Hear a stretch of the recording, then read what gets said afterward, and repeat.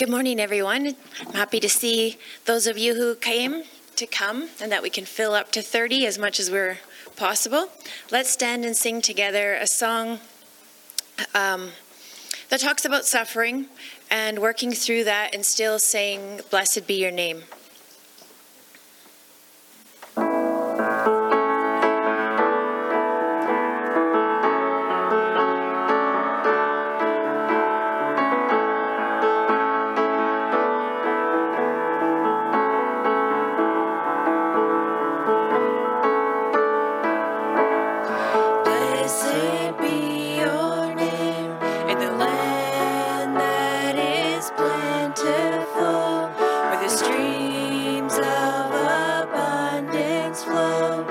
Blessed be your name. Blessed be your name. When I'm found in the desert place, though I walk through the wilderness, blessed be your name. Every blessing you pour out, I'll turn back to praise.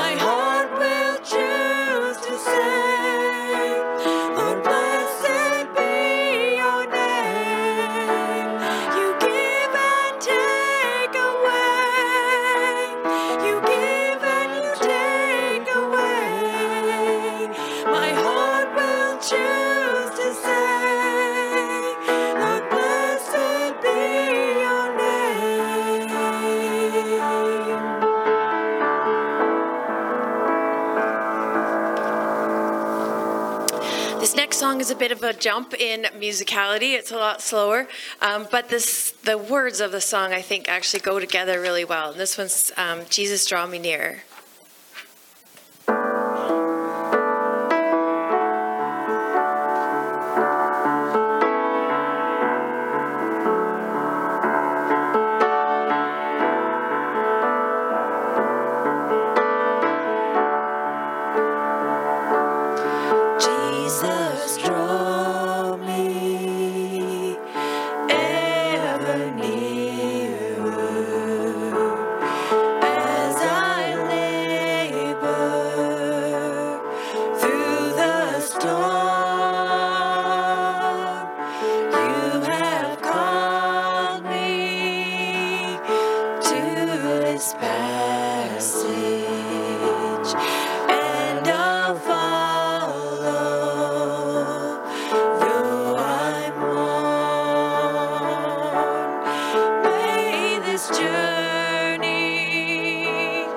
Bring a blessing. May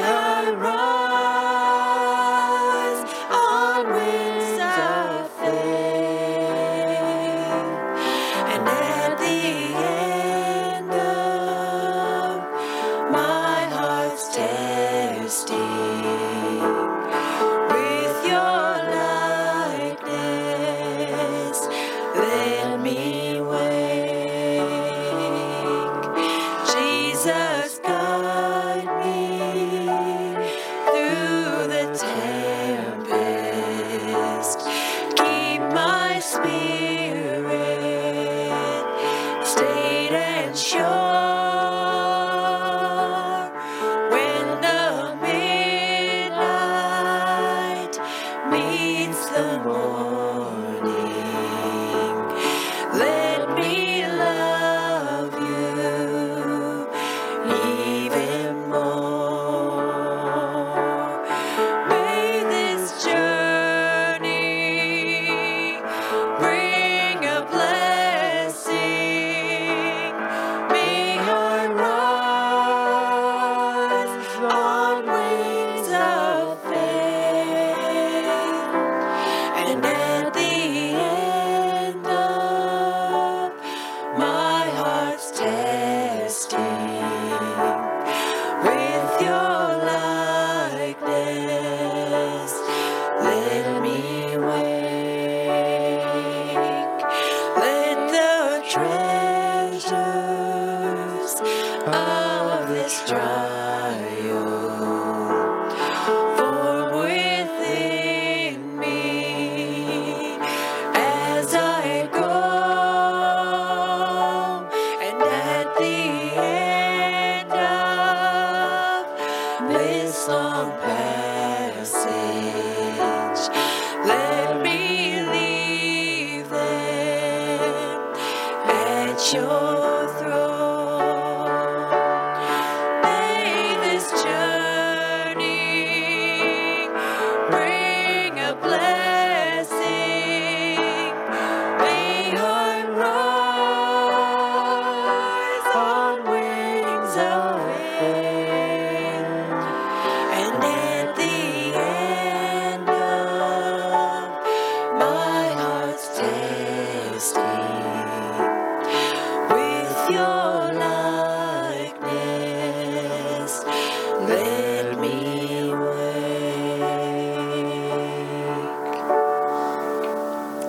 Thank you for your singing.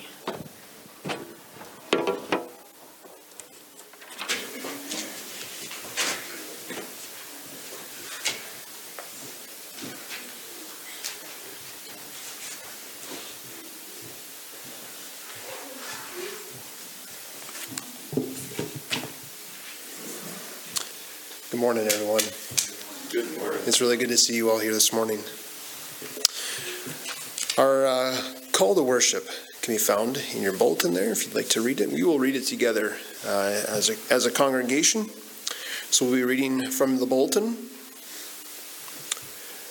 Worship the Lord in holy attire. Tremble before him, all the earth. Say among the nations, the Lord reigns. Psalm 96, 9, 10a. I never know what to do at the end, hey? We never know. Should we say that together or what? Anyways, it's really good to be together this morning. It's a blessing to be together. We had some beautiful weather yesterday, and springtime is here, and the encouragement and hope that it brings is very exciting as well. So lots to be thankful for this morning. Let's open our service with a word of prayer. Father in heaven, we have so much to be thankful for. We recognize that you are God and you are in control of all things. And so we ask your blessing upon us here this morning as a church family, and for those who are not able to be with us this morning. We just pray, Father, that you would bless them and help them, if they're not able to attend, to make time this morning to read their Bibles and to talk with you and to get to know you even more today. For those of us who are here this morning, we pray you would bless us with your word spoken to us through your servant. And we just pray you give Glenn wisdom and discernment as he is an effectual communicator of your gospel to us today. So we just ask your special blessing upon us this morning. In Jesus' name we pray. Amen. Scripture reading by June Hope.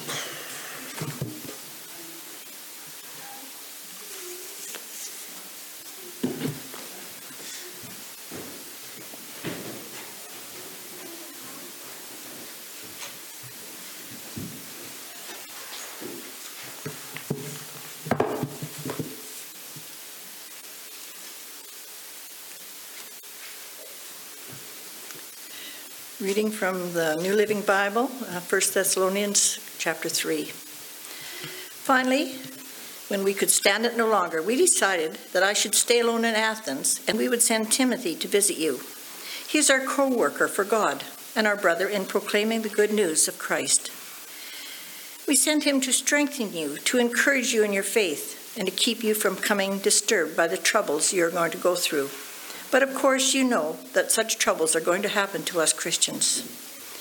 Even while we were with you, we warned you that troubles would soon come, and they did, as you well know. That is why, when I could not bear it no longer, I sent Timothy to find out whether your faith was still strong. I was afraid that the tempter had gotten the best of you, and that all our works had been useless. Now Timothy has just returned, bringing the good news that your faith and love are as strong as ever. He reported that you remember our visits with joy, and that you want to see us just as much as we want to see you. So we have been greatly comforted, dear friends, in all of our own crushing troubles and suffering, because you have remained strong in your faith. It gives us new life, knowing you remain strong in the Lord. How can we thank God for you? Because of you, we have great joy in the presence of God. Night and day, we pray earnestly for you, asking God to let us see you again, to fill up anything that may still be missing in your faith. May God himself, our Father and our Lord, Jesus, make it possible for us to come to you very soon. And may the Lord make your love grow and overflow to each other and to everyone else, just as our love overflows towards you. As a result, Christ will make your hearts grow strong, blameless, and holy when you stand before God our Father on the day when our Lord Jesus comes with all those who belong to him.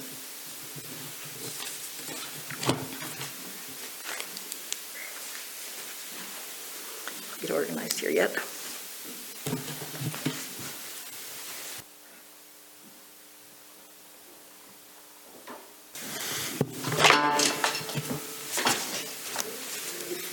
Me, was it?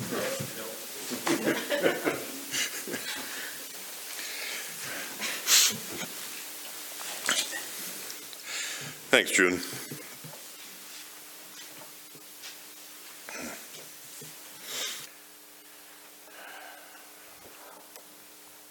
Let's pray. Lord God, we just want to take some moments just to bow before you and ask you to open our hearts to what this passage is saying to us. Help us, Lord, to hear you. Help us, Lord, to understand what it is that you're saying. And Lord, more than anything, I pray that you would help me to just speak your word as it should be spoken. Lord, I confess to feeling this past week as I prepared this, that my head was not in the game. But Lord, somehow I just pray that you would you just take your word this morning. And take me, and help me, Lord, just to say what you want said and speak as you want it spoken. And that we would all hear the message you have for us. We pray in your name. Amen.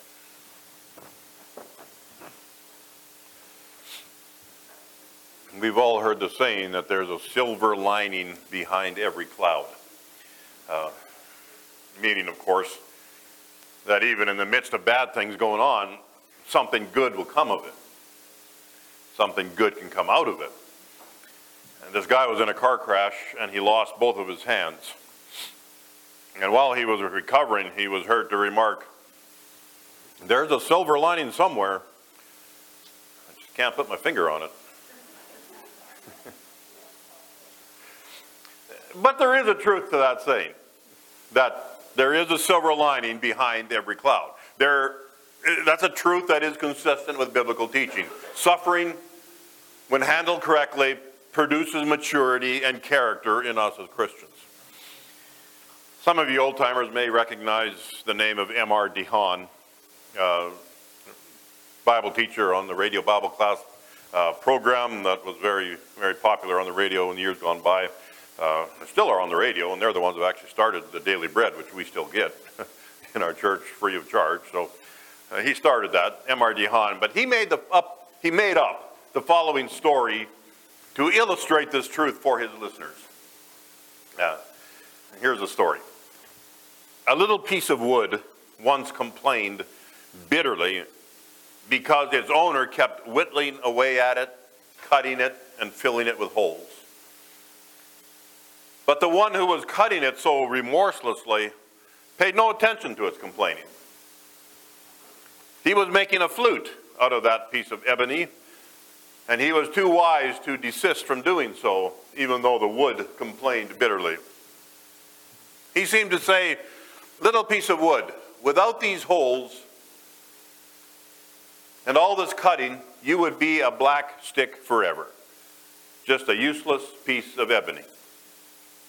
What I'm doing now may make you think that I am destroying you, but instead I will change you into a flute, and your sweet music will charm the souls of men and comfort many a sorrowing heart.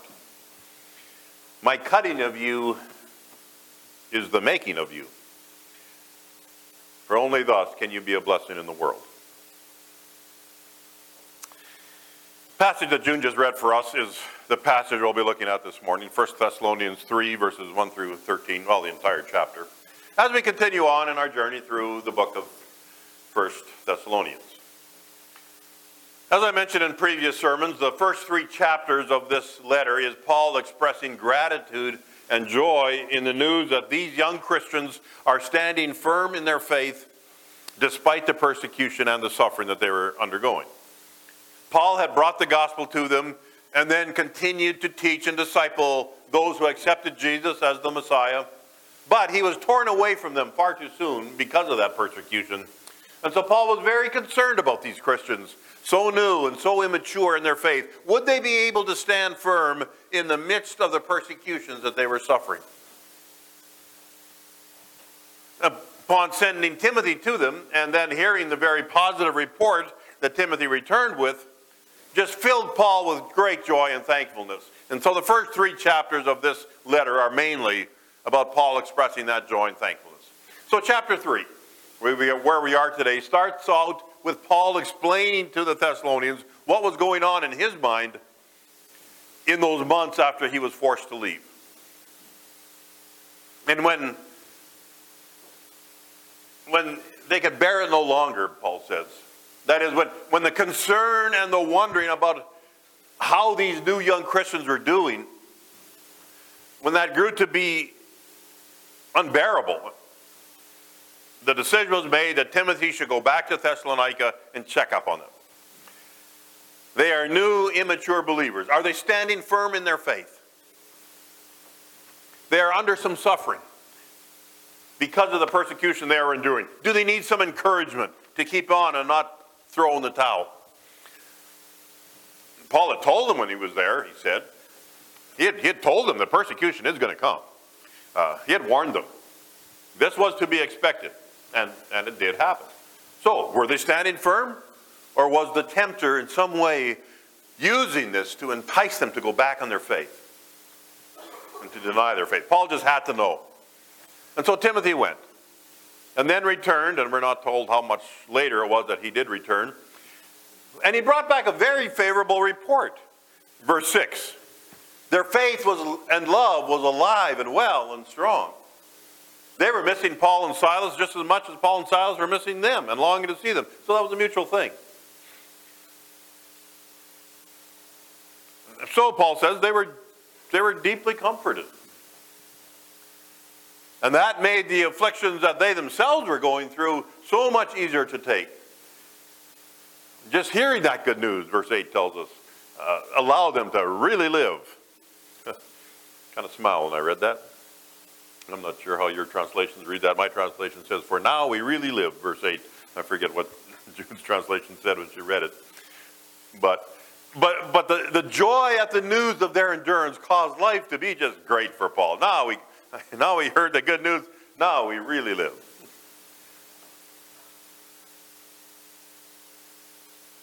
This proved the power of the gospel. It was confirmation to Paul that what he and Silas were doing was worthwhile. Verses 9 and 10. Again, Paul expressing his deep gratitude to God for all the joy this positive report had brought. And then Paul closes chapter 3 with a prayer. Verse 10, a prayer that I might be able to go see them again. I don't think that ever happened. I tried to do a little checking up. I don't think there's any record of Paul ever making it back to Thessalonica, although he really wanted to. So, but he was praying here. He hoped that God would just grant him an opportunity to get back there. And then verse 11 to 13, a prayer for the believers at Thessalonica, which we're going to look at in a bit more detail. So it is a chapter about suffering, about being afflicted, about being persecuted as Christians, and standing firm in the face of it. And most importantly, the good and the growth that can come out of the suffering. So let's look at it. Because we as Christians will face suffering, we need to allow it to produce in us what God wants. And a study of the desired outcomes of suffering has come out in 1 Thessalonians 3 will help us in that. So the desired outcomes of suffering. Number one, the joy. The joy that comes. The joy that comes. As you read this chapter, you can't help but see that joy is the dominant tone through it all. Joy is the dominant tone through it all. There is persecution, there is suffering, not only experienced by those young Thessalonian Christians, but also by Paul and Silas and Timothy. They're all going through the persecution and the suffering. And like verse 7 tells us, they were going through the suffering as well. And we know from the story, by the way, back in Acts chapter 17, that after Paul and his companions left Thessalonica, they went to Berea, and they preached the gospel there. And they experienced the same persecution in Berea that they had in Thessalonica. So Paul faced that pretty much wherever he went. They were going through their own suffering. So there was persecution, affliction, and suffering all around. But coming out of that, there is this tone of joy in this chapter. There's deep concern expressed in verses 1 through 6, but upon hearing the news that the Thessalonians were standing strong, the rest of the chapter is just joy-filled. And we saw that joy even back in chapter 2. So we can't help but conclude that there is a joy that comes in facing suffering and affliction and standing strong in our faith as we do so. There's a joy that comes through that. There is a joy that comes when you see those you care about endure suffering and stay strong in their faith through the suffering. And even grow through that suffering. When you see people that you love go through that suffering and see them grow in their faith through it, there's a joy just in seeing that and observing that. And they're not joyful that they're suffering, but we are joyful that their faith is strong and is being strengthened through it. And the same for us personally.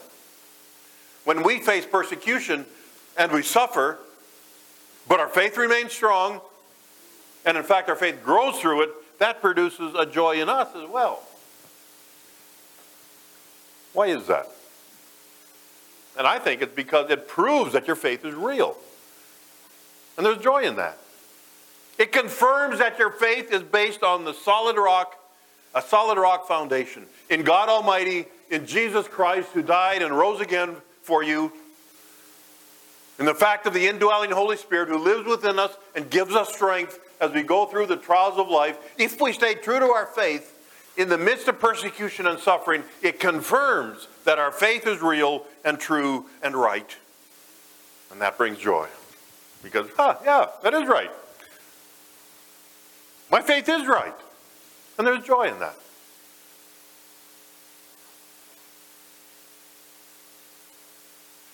And the same when you see that in someone you love. So there is a joy that comes out of suffering if your faith is real. At least that's the desired outcome. And that is consistent with the rest of the teaching of the Scriptures. James chapter 1 verse 2, consider it all joy, my brethren, when you encounter various trials, knowing that your testing or the testing of your faith produces endurance. Romans 5 verse 3, and not only this, but we also exult with our tribulations, knowing that tribulation brings about perseverance, and so on. So that's consistent with all the teaching of Scripture. And the context of this is, of course, going through the suffering that comes through being persecuted for your faith. That's what was going on here for the Thessalonian believers and with Paul and his companions. They were preaching the gospel. There were those who opposed any notion of Jesus Christ dying and rising again and being the Messiah, thus the persecution. But the same principle and truth would apply in all areas of suffering. We live in a sinful world, and things will go wrong. We all know that. We've all lived long enough to know that things will go wrong. There will be trials that come, and with them there will be suffering. The same truth applies. If our faith is real, and if it is strong, there is a joy that comes out of that suffering. And it comes because of the reality and the validity of our faith being confirmed. That our faith is sufficient to bring us through, and there's a joy in that. So, contradictory as it may seem, a desired outcome of suffering for us as Christians is that joy that comes through that. Secondly, the love that should abound. The love that should abound. These last 2 points, this one and then the next one we're going to look at in a bit, they come out of this prayer that Paul prayed for the Thessalonian Christians in verses 11 through 13. They were standing strong in their faith, and Paul was filled with joy at that news. And now he prays that God would cause them to increase in their love for one another, and in fact in their love for all people. And not only that their love would increase, that it would abound, my translation says. Abound. The Greek word means to fill something until it overflows. I think, notice when June read it in her translation, that's actually what it says. Overflowing. That's what it means. To fill something till it overflows. That's abound. Paul is praying that God would cause their love toward others to increase to the point of overflowing.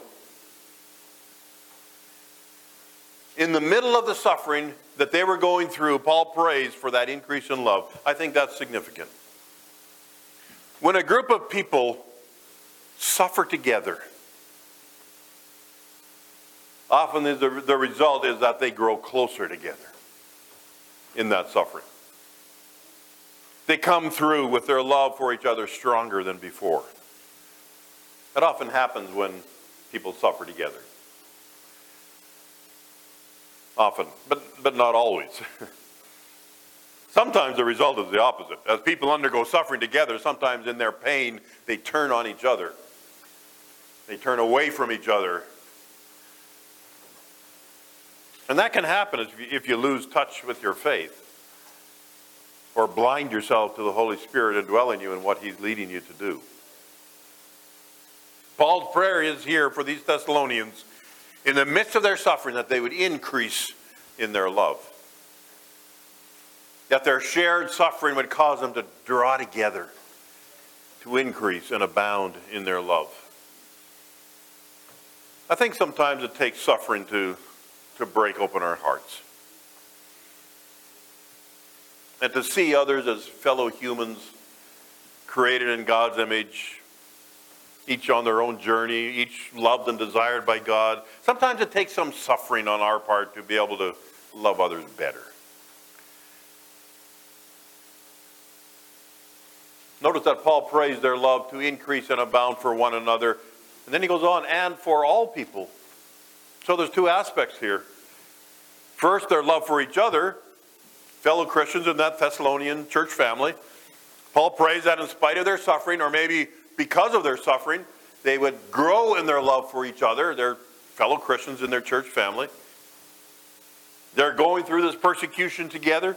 They're sharing the suffering together, and the prayer is that their love for each other would increase and abound. And that is, Jesus told us, to be the hallmark of us as Christians. Outsiders, non-Christians, would be able to see that we are Christians by the way we love each other as Christians.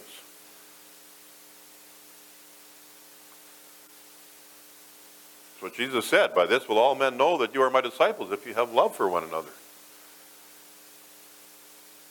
And that is especially true if they see us loving each other in times of suffering.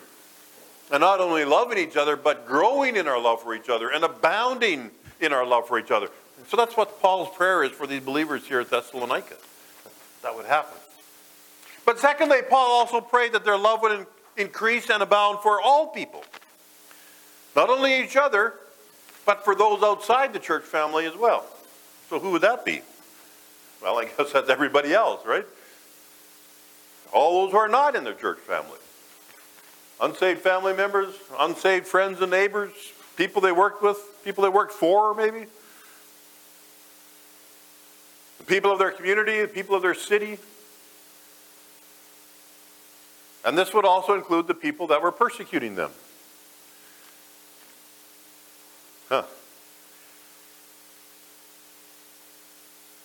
All people, the people that were persecuting them would be included in that. And again, that would be consistent with the rest of biblical teaching. Jesus said, Matthew 5, verse 44, love your enemies and pray for those who persecute you.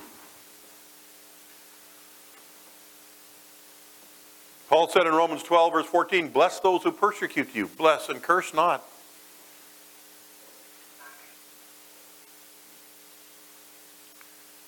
So when Paul says that he was praying that God would cause their love to increase and abound to all people, included in that would have been the people that were persecuting them. I pray that God would cause your love to increase and abound to those who are persecuting you.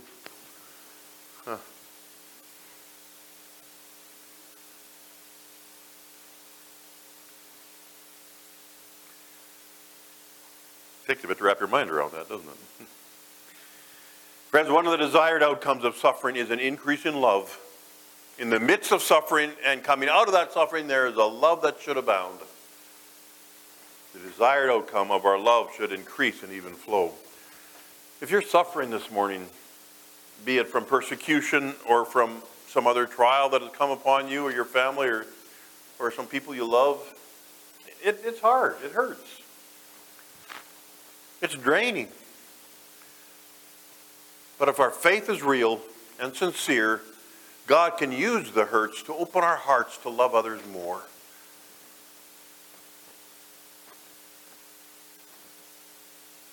Sometimes the people that love the greatest are those who have been hurt the most.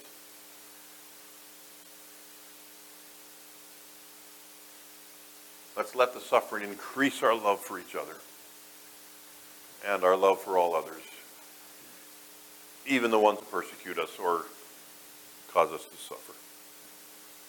Then thirdly, the holiness that should result. The holiness that should result. That's the next thing Paul prays for as he prays for these young believers in Thessalonica. That God would establish their hearts unblameable in holiness. That they would be unblameable and holy before God at the coming of Jesus Christ with all his saints. Even though they were going through persecution and suffering, the prayer was that they would be established in holiness. That God would establish their hearts in holiness.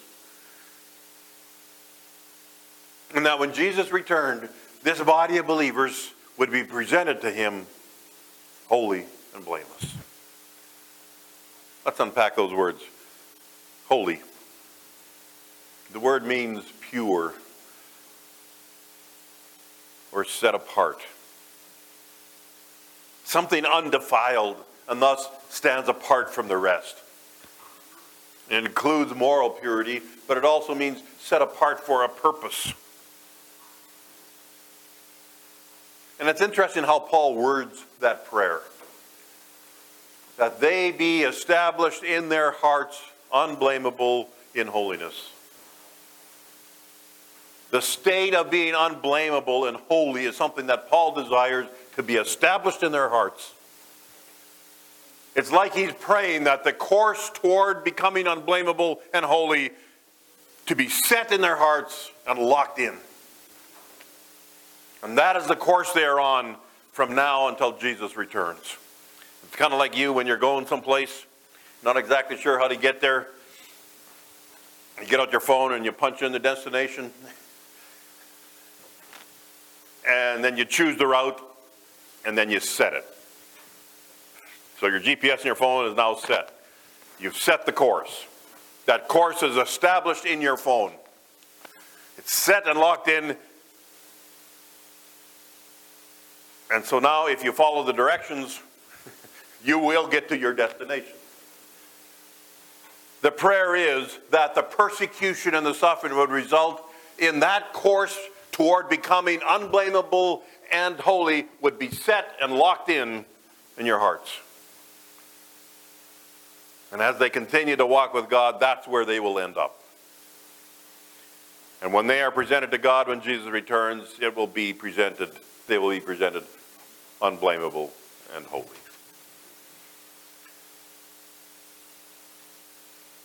Most of the time, it takes some trials and suffering to get that course set, be it from persecution or just from the trials of life. That's often what it takes to bring about that maturity and that character that Jesus is wanting to see in us. Let's look at that James passage again. I read it, part of it for you before, but just turn there in your Bibles. James chapter 1, verses 2 through 4. We'll read the whole thing. Where James says, "Consider it all joy, my brethren, when you encounter various trials, knowing that the testing of your faith produces endurance. And let endurance have its perfect result, that you may be perfect and complete, lacking in nothing." And again, that Romans passage that I read part of before, that's Romans 5. Turn there in your Bibles. Romans 5, verses 3 to 5.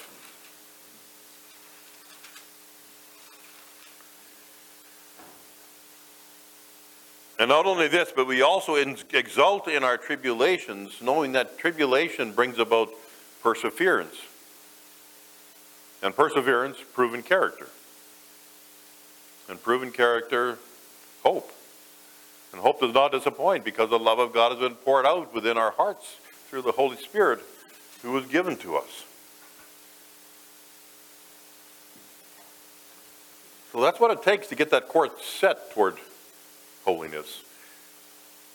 And it takes those trials, it takes that suffering to get our course set. Old A.W. Tozer, pastor and author in the mid-1900s, he once made this statement: "It is doubtful that God can use anyone greatly until he has hurt him deeply." It is doubtful that God can use anyone greatly until he has hurt him deeply. So suffering should result in a course being set in our hearts to becoming unblameable and holy. Whether the suffering is from persecution or from some other trial that life brings our way, in the middle of that, or maybe because of that, if we respond correctly, as these Thessalonian Christians were doing, character can grow, maturity can result, and a course can be set for the destination of being unblameable and holy. If you're undergoing some suffering today, let that suffering steer you in the direction of blamelessness and holiness. Let the suffering set that course in your hearts and establish it there. Lock it in.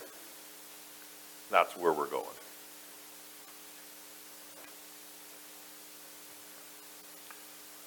Just kind of, by the way, just a little bit of a teaser for you who are interested in the end times. End of verse 13. It talks about the coming of our Lord Jesus with all his saints. The literal translation of that would be with all his holy ones.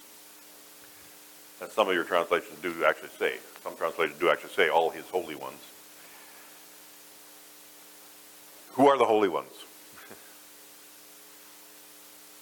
The term is used to describe Christians or godly people. It's also used to describe angels. Both are associated with Jesus at his coming. You read the prophecies, there are angels present at God's coming. And the return of the Lord, there's also saints present there too. They both are associated with Jesus at his coming. If it is referring to Christians, all his holy ones or all his saints, if that's referring to Christians, does that tell us anything about the timing of Jesus' return? If there's going to be Christians with him when he returns, what does that mean? I'll just throw it out there. But it does set the stage for the second half of chapter 4 and the first half of chapter 5. So when we get there, you can That's just a teaser for you. So therefore we see from this chapter the desired outcomes of the suffering that we will go through as Christians, be it from persecution or some other trial of life. And they are the joy that comes, the love that should abound, the holiness that should result. I don't know what's going on for each one of you in your personal life or in your family or in your circle of acquaintances. If there is suffering, remember that your faith rests on the solid rock of Jesus' death and resurrection and the sure hope of his return. And because of that, and the Holy Spirit indwelling you, you can make it through. And not only that, you can grow through it because your faith rests on a solid rock. And as you realize that because your faith is rightly placed, joy will come as that is confirmed in your heart and mind through the suffering. And let the suffering then increase your love toward others. Let God use it to make you more loving people. And let the suffering establish and set the course in your heart, the course toward becoming unblameable and holy. So that when Jesus returns, that's what he'll find. Let's just take our time of silence and bow our heads and allow God to speak to us personally and just open our hearts to what is it that God is saying to me personally here this morning. I'll give you a few moments.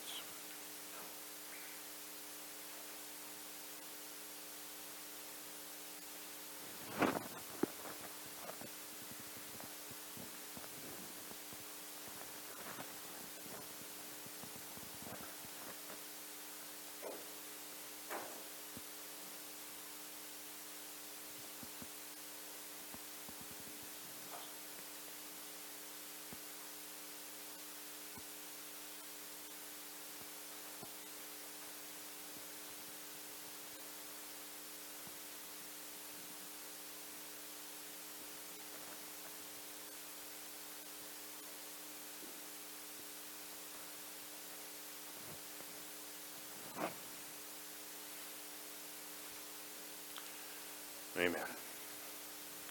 Music team, please.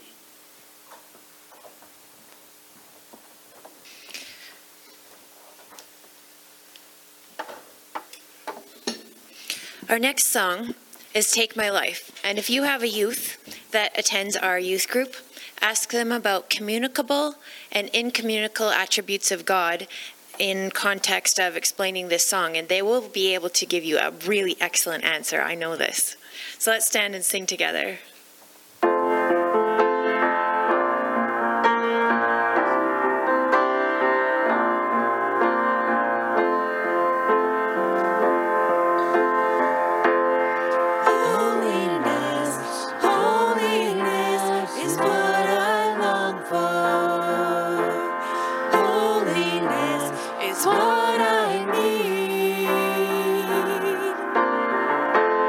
Holiness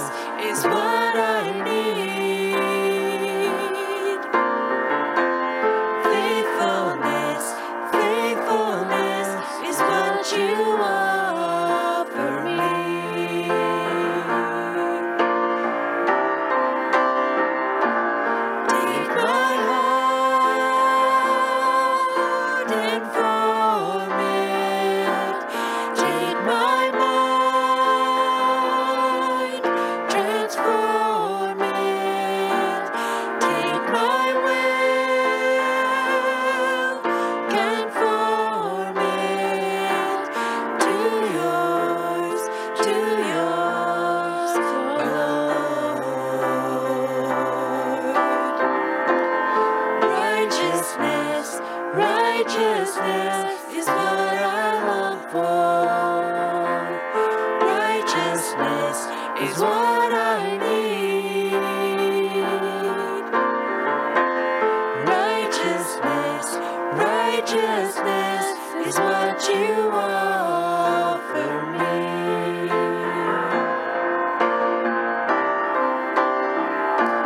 Take my heart and form it. Take my mind, transform it. Take my will, conform it to yours, O Lord.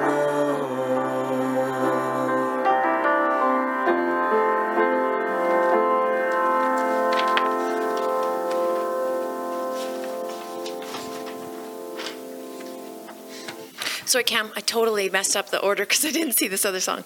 The one that I picked for Pastor Glenn's Point on Joy is an old one, written in 1931. 1931, the world was also a messed up place, but somebody wrote the song Joy in Serving Jesus. It was one of my grandma's favorite songs. I asked Pastor Glenn if he knew it, so him and I are old enough to know this song. But it's a really great song and reminds us of where our source of joy actually comes from. And I said 1, 3, and 4, right, Cam? Okay.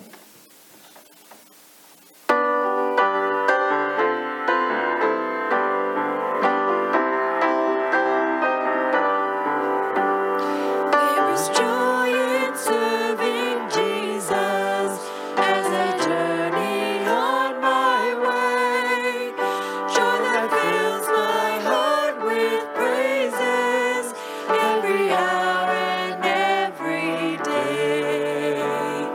There is joy, joy, joy in serving Jesus, joy that throbs within my heart. Every moment, every hour, as I draw upon His power, there is joy, joy, joy that never shall depart. There is joy in serving Jesus as I walk alone with God. 'Tis the joy of Christ my Savior, who the path of suffering trod. There is joy, joy, joy in serving Jesus, joy that throbs within my heart. Every moment, every hour, as I draw upon His power, there is joy, joy, joy that never shall depart.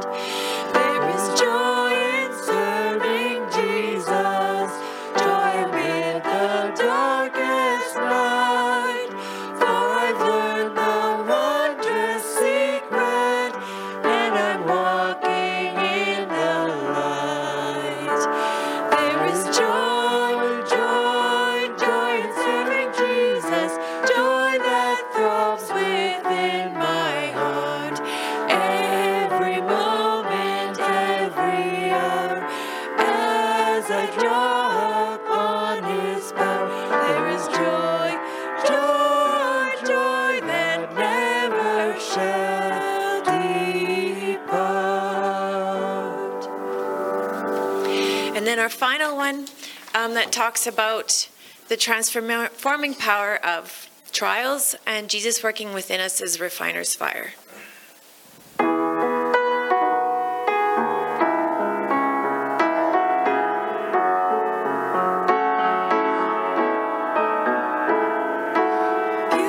Purify my heart, let me be as gold and precious silver. Purify my heart, let me be as gold, pure gold. Refiner's fire.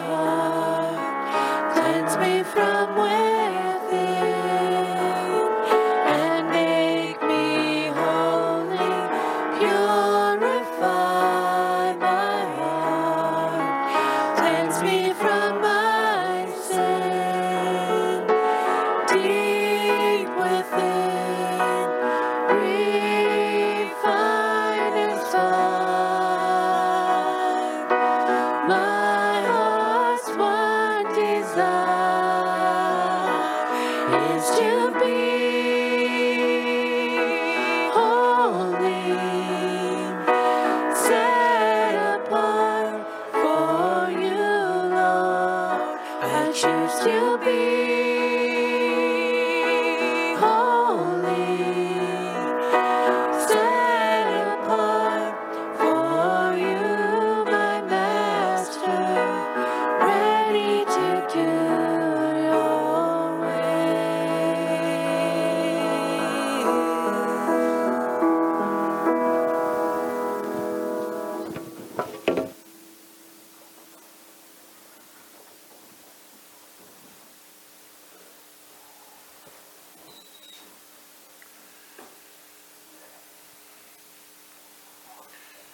Thank you, music team. And time now for our praise and prayer time. So does anyone have anything that you'd like to request prayer for? Or maybe you want to publicly praise God for something? Okay, let's bow in prayer. So good to know, Lord God, that we can just come to you and just lay our burdens before you. These are things that are on our hearts. These are things that we're rejoicing in and things that we're struggling under. And we just want to bring them to you. That's what you've asked us to do. You're our Father. And like any father, you care deeply about your kids. And you don't always do what the kids want, but you do care about where they're at and seek to guide them on a path that's right. And we know that that's what you're doing. And so, Lord, I want to praise you so much that you saw fit to protect Jeremy's family and the Ainsley family and Jones and the Jazowskis and Morley Jans and all those yards there that were in the path of the fire, that you protected them all.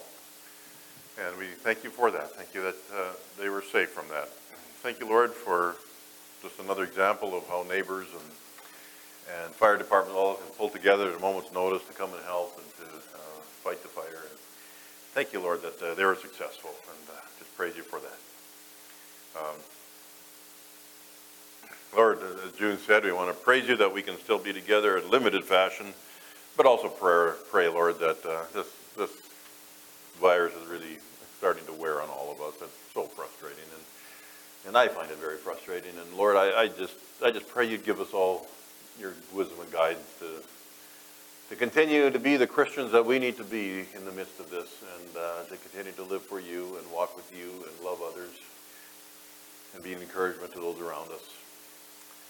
I want to pray especially for our high schools. There's been some cases there, and I'm not sure what exactly is all going to happen with that school. I pray, Lord, that you give wisdom and guidance to the teachers and those in charge of that, as to how to deal with this. And I pray, Lord, that the outbreak will not get any worse, and that the people that have contracted it would get better. And Lord, I just ask your hand upon each one of them. And ask for wisdom and guidance for our schools. Give them strength. You know, our teachers are just walking such a tightrope here through this all, and it's so draining on them. And Lord, give them your strength and guidance as they go through this. Natasha said over Ontario and Quebec, Lord, it seems to be much worse there. I just pray you to give wisdom for those people to know how to handle what they're going through.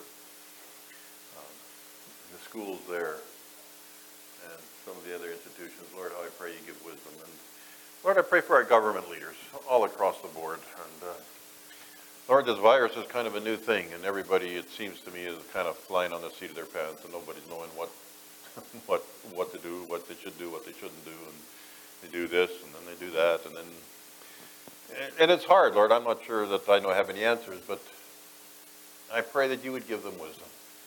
I pray, Lord, that there would be good, sound reasoning that would apply, and good common sense be brought to bear, and that you would just give guidance to our governments, and give guidance to the leaders that are making decisions, give guidance to the advisors who are giving advice. Lord, how I pray that you'd help them through this time. Lord, I want to thank you, as Autumn reminded us, Lord, that yesterday was such a great day, and Friday too, just awesome weather. We praise you for that. Lord, that's a gift from you. We want to thank you for those beautiful days that we were able to have. I want to pray for Rod's sister-in-law's friend who is going into surgery here in about an hour or so. And so, Lord, I pray for Irene, that you would be close to her during this time. I pray that you guide the doctors so that the surgery would be successful. And I pray that the tumor could be removed, and I'm not sure if it's cancer or not, but you'd raise her back to health and strength and help her to recover well. And just go before her. And may she look to you, and the whole family look to you for the strength and comfort that only you can give during this time.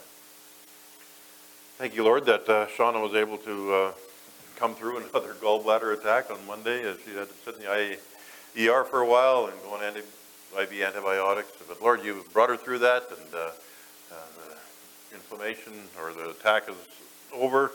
I pray, Lord, that would be the last one. I pray that she would not have to suffer any more gallbladder attacks until the baby's born. And I just pray the pregnancy would continue to go well without complication. And I pray that you would help her, Lord, as she has to face a stricter diet. Just give her your strength through that. And then, Lord, for my sister-in-law, Colleen, and my brother, Scott, that you would just be close to them as they are in isolation now for 2 weeks, or I guess 1 more week to go. And Lord, how I pray that whatever it is going on in her abdomen would not be cancer, and I pray that the growth of that tumor would be stopped, and that you would keep her pain under control, and that when the 2 weeks are over, there would be a spot for surgery open up very quickly for her. And thank you, Lord, for a good doctor that she has, and a good team there that are on her side. And Lord, I pray that surgery would be able to happen. And give them, Lord, your strength and guidance through this. Lord, thanks for bringing us together. Thanks for the opportunity we have just to unite our hearts as a church family in prayer together for these things that are on our minds. And just pray that you would meet each need as you see fit. In Jesus' name we pray. Amen.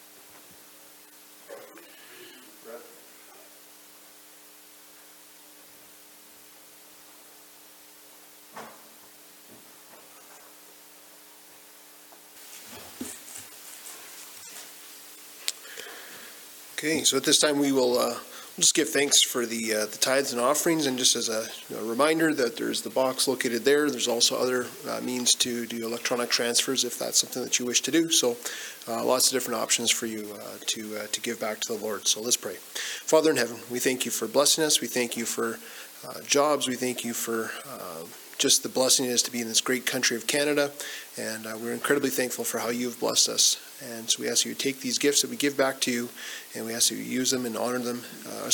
You would use them for your honor and glory. In Christ's name we pray. Amen. In regards to announcements, the primary one that I'll emphasize is in your bulletin is the prayer meeting this Wednesday at 7:30 at the church. And I believe that Mr. Jeremy Peters also has an announcement. So Jeremy, take it away. Okay, just, good, excellent, yeah. So that email address that I announced last week was incorrect, because I don't use that one a whole lot, but that's my personal email. So that is now the correct email address. Phone number should be good. Also development in, I believe I mentioned we might be looking to do something at the camp for our first upcoming ministry group gathering. So I've been in touch with Seth, and he gave me a couple of options for dates that would work for them down there.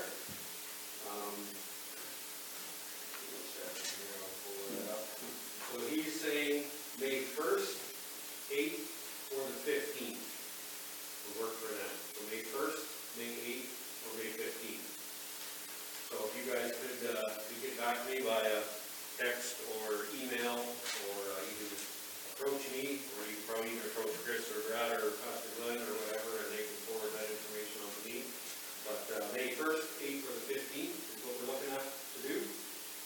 Seth has indicated that the first priority would be to restock some firewood for them, so we have plenty of season. So that is probably the main, if not one of the things we'll be looking to do down there to help them out. Maybe do some other stuff as well. And then, of course, hopefully some fun stuff as well after that. So hopefully we can arrange something, get some good turnout, and have a good day for camp, helping them out, and just enjoying some time together. So, yeah, so where that's there.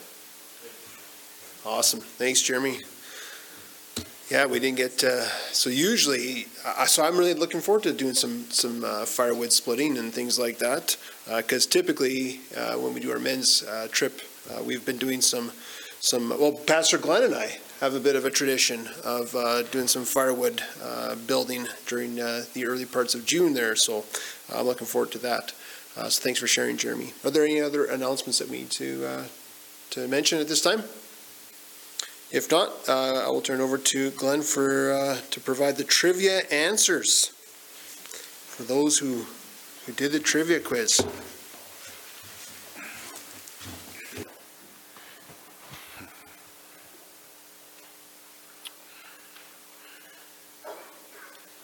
Okay, kids, if you want to give your quiz sheet to an adult near you or an adult that you like